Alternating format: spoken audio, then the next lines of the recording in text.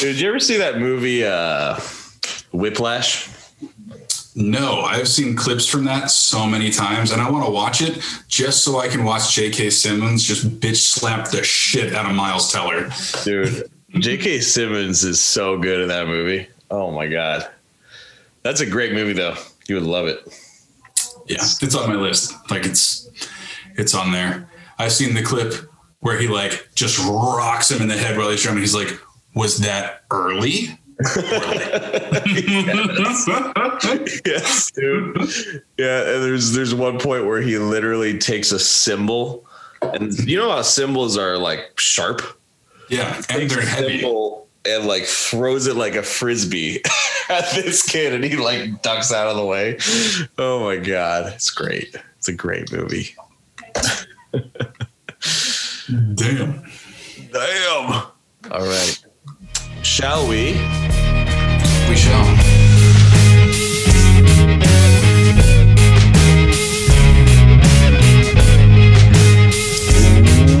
What's going on, guys? Welcome back to the Big Freaking Health Coach Podcast. I'm Big Freaking Neil, and I'm joined, of course, as always, every week, except for when he decides to up and go to Hawaii on me.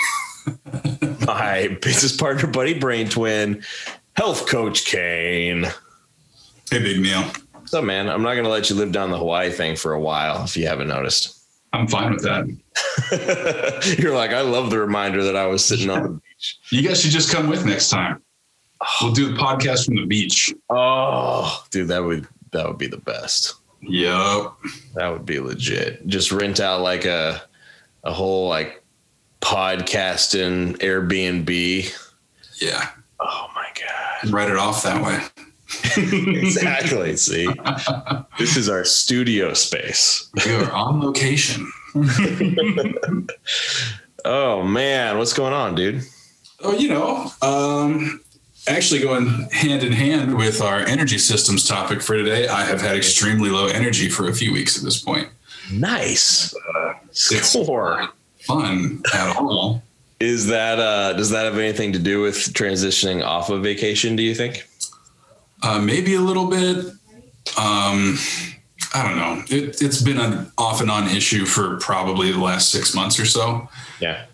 So I think I'm accidentally fixing something here and there. And then since I'm not conscious of it, I don't know what's really going on. It just creeps back in. Yeah. So I'm going to go see my doctor like a responsible human being and maybe get some blood work done if that's what he recommends and see if I'm like, I don't know, iron deficient or something. Like, yeah, man. You never know. There's so many minerals and hormones and all these things bouncing around in our bodies at any given time that need to be balanced a certain way. And yeah, there's so many reasons why we feel like shit It's such an unusual year this past year too, for obvious reasons that like, I don't know. I could just not be tracking stuff as well as I usually do because I'm more out of sorts than usual. Like little changes to the routine can also change the accuracy of your tracking for stuff. And I'm just going to get it checked out because it's better to know than guess. For sure. How much sleep you getting? Probably a solid 7 to 8 hours each night.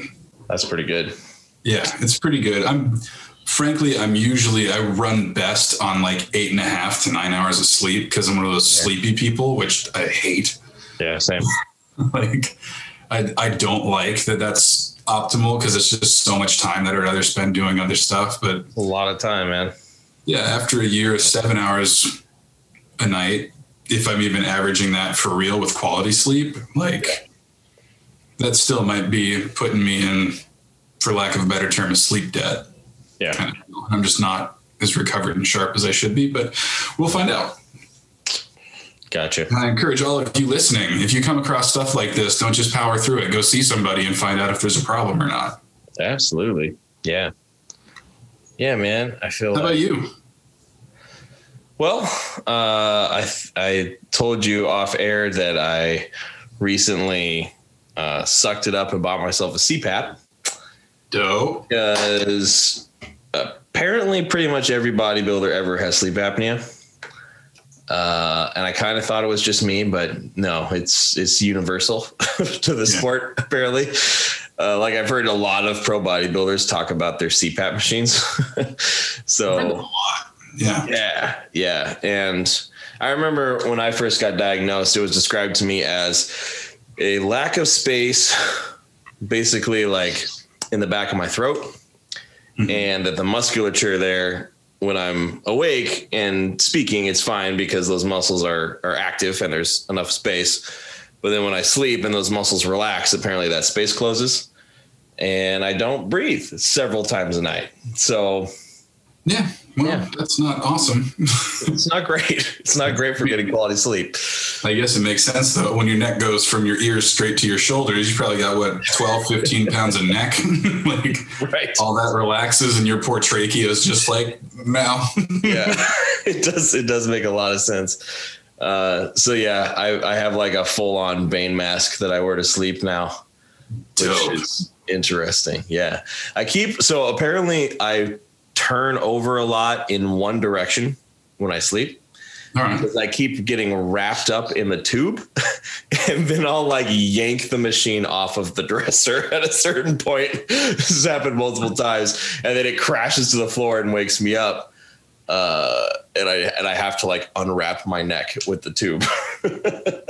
So you finally put a mask on that lets you breathe and you decide to strangle yourself with it? Apparently. Yeah, it happens. It happens. The good news is though, I do have so much muscle in my neck that the tube is not like strong enough to actually cut off airflow. So I don't think I can kill myself accidentally with my CPAP, at least so far. You can just get an extra long hose and wrap it up all night and it won't matter. Yeah, that's true. I need like a triple length hose. Oh man. So what are we talking about today, buddy? Energy and energy systems. Energy. So a little bit more technical episode today, but pretty much the avenues with which you create energy in your body and what kind of activities those would correspond with best. Yeah. Yeah, man. I think this will give people a good view of what's going on in their bodies during different activities and different durations of activity. And also what that means as far as their recovery goes, how much rest they're going to need.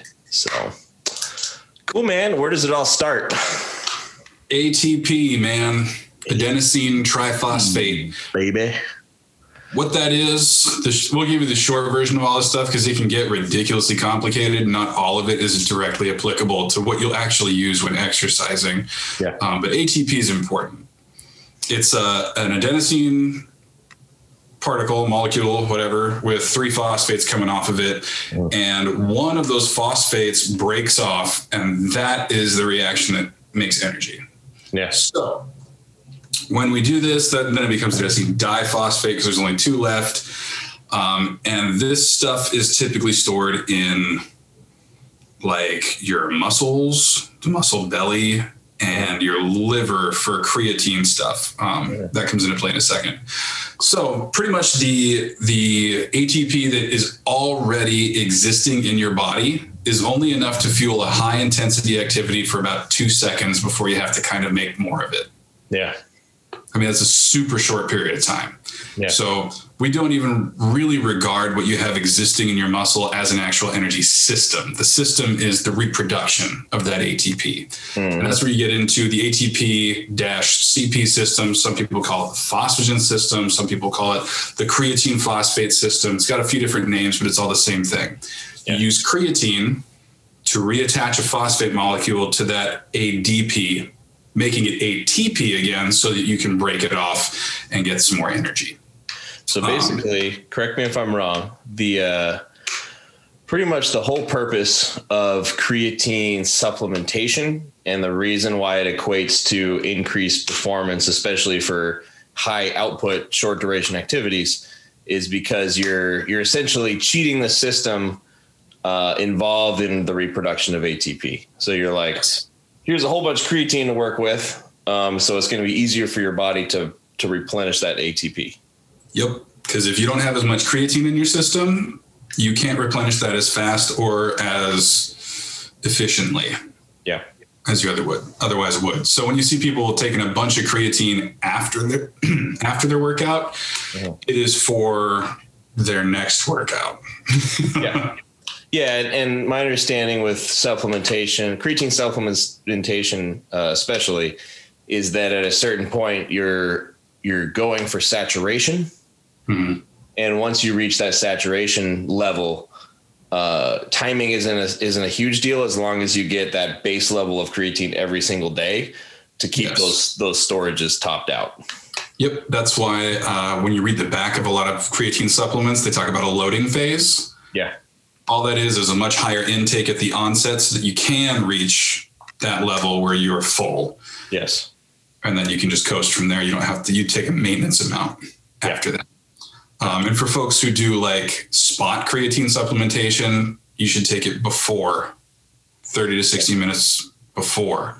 Yeah. So it has time to get into your system, get stored somewhere, and then you can use it. That's doable, but it's not as effective as if you were to load and work from what's almost a surplus of creatine. So when you say spot supplementation, you mean like before a specific event, you're loading? Yeah. So like if you do like undulating periodization for your training program, you have your power days or your like maximal strength days. Some folks will just supplement with extra creatine right before those particular workouts. And then for their more endurance activities, they don't bother with it. And that's workable, but you might as well just take it. It's the most thoroughly researched supplement on the planet and in nutrition history. No one's found any negative side effects to it yet. Yeah, no negative side effects. It obviously is pre-existing in your body. So you're just giving your body more of something it already makes.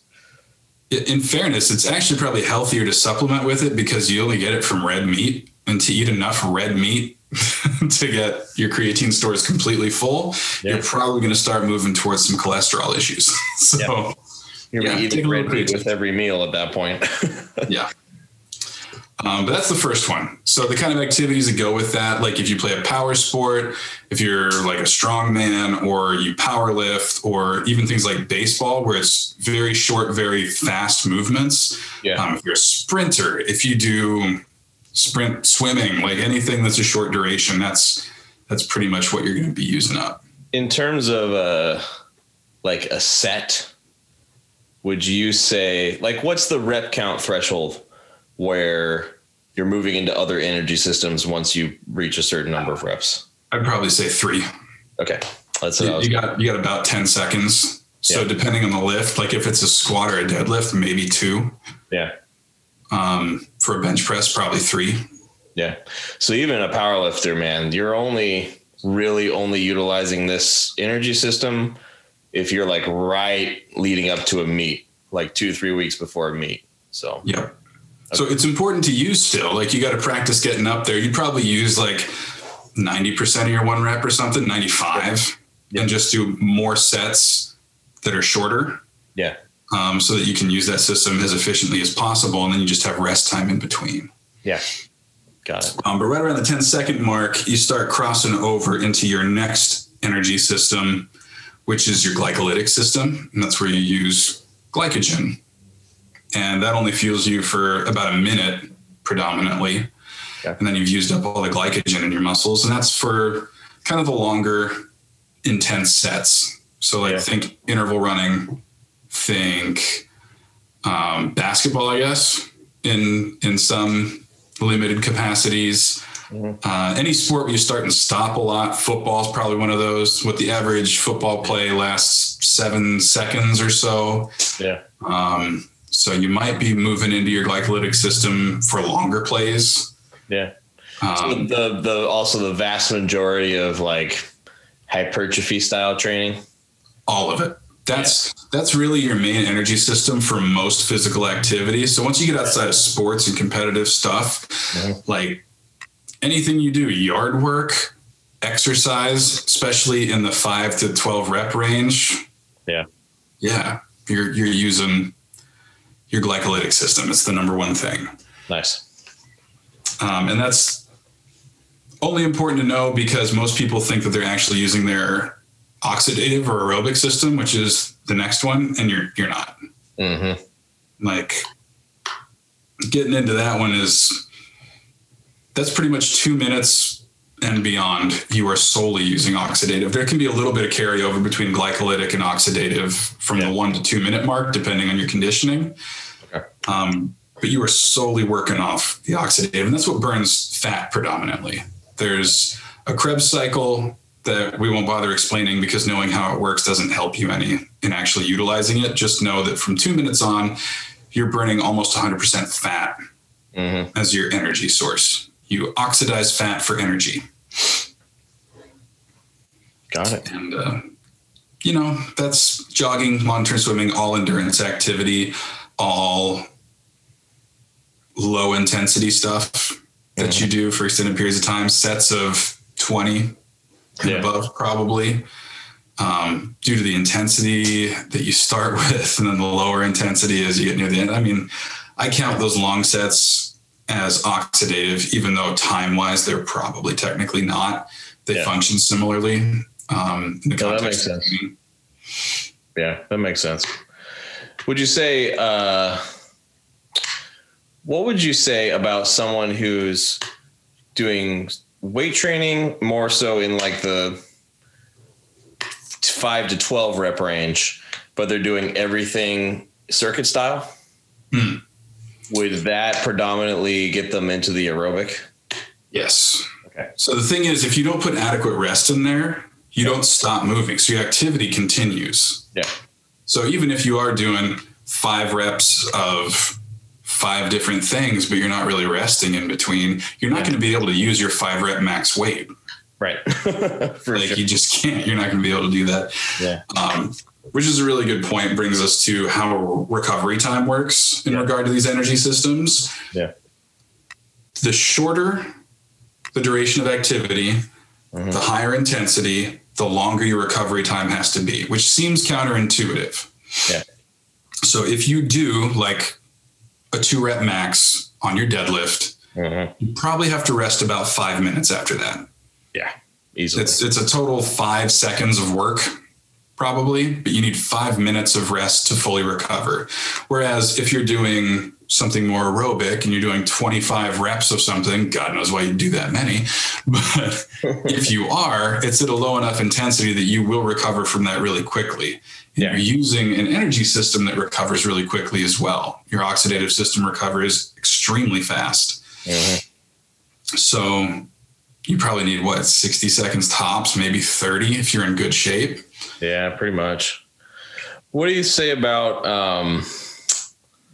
because in those longer sets, there's a lot more like metabolites, a lot more like lactic acid buildup, that kind of thing. How does that play into recovery time, or does it really matter?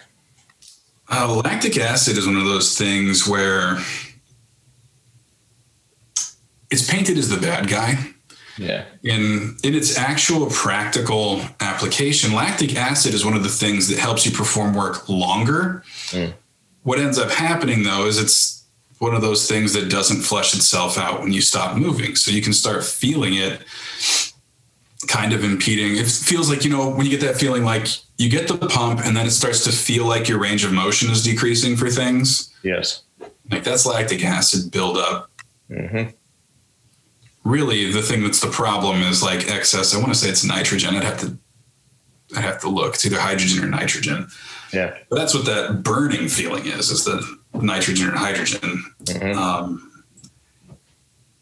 It's just a feeling. It doesn't actually impede your ability to do much. Yeah. Especially if it's for endurance activities like that. Like if you did a set of 20 body weight squats and your legs burn a little bit, 60 seconds later, you can do another set of 20 rep squats. It's not going to keep you from doing anything. Yeah. Yeah. Yeah. I feel like a lot of people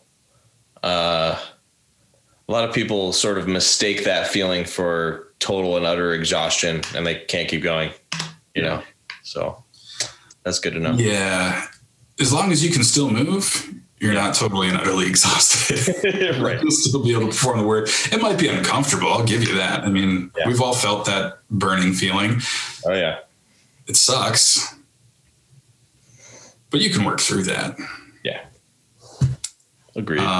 As far as that applies to training, I mean, obviously you're going to use all three of these systems throughout the course of a workout. Yeah. Almost regardless of whatever kind of training you're doing. Mm-hmm. So we typically program the things that use predominantly your phosphagen system, that ATP CP system, at the beginning of the workout. Yep. Typically, the higher the intensity is, the higher the risk of injury also is. So it's largely correlated to load and volume. Mm-hmm.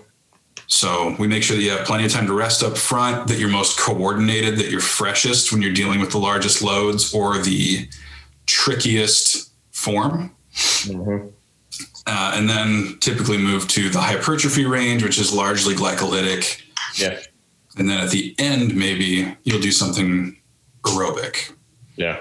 But typically, I don't really program aerobic work into a workout. I might have a client who does their steady state cardio afterward. Yeah. But overall, it's the anaerobic. Those first two energy systems are anaerobic because they don't oxidize anything. Right. Those are the ones that'll be in your weight training. Right. So let's say somebody goes through a workout and they sort of stick to that 5 to 12 rep range. They take the appropriate amount of rest. So basically they're sort of staying in that glycolytic system the whole time. By the time they're at the end of their workout, let's say they're doing a lot of volume. Mm-hmm. Can those storages be completely depleted in a single session? So in other words, will they end up in an oxidative state purely from lack of glycogen? It's unlikely. As long as you're resting, it's unlikely. Yeah. Because there are ways that you can produce more glycogen while you're working out. And if you run out of glycogen, your body has a process called gluconeogenesis, where it uses free-ranging amino acids to create a glycogen substitute. Yeah. And if you run out of free aminos, it will start to pull them from your existing muscle tissue so it can make a glycogen substitute anyway. Yeah. So while you will always get a little bit of help from the oxidative system, mm-hmm. It's not going to suddenly be your primary energy source for an intensity level that it can't support. Yeah. So basically your body will literally eat its own muscle for that kind of activity before it will go completely oxidative. Yeah. Got it. Yeah. Because it just won't be sustainable otherwise. Yeah. But yeah. All right. Fun stuff. Right. Fun stuff, man. Just to recap, because I think we skipped how long to rest for glycolytic. For the short ATP system, rest is usually 4 or 5 minutes. Mm-hmm. For the glycolytic system, it's anywhere from 2 to 4, depending on the rep range and the intensity.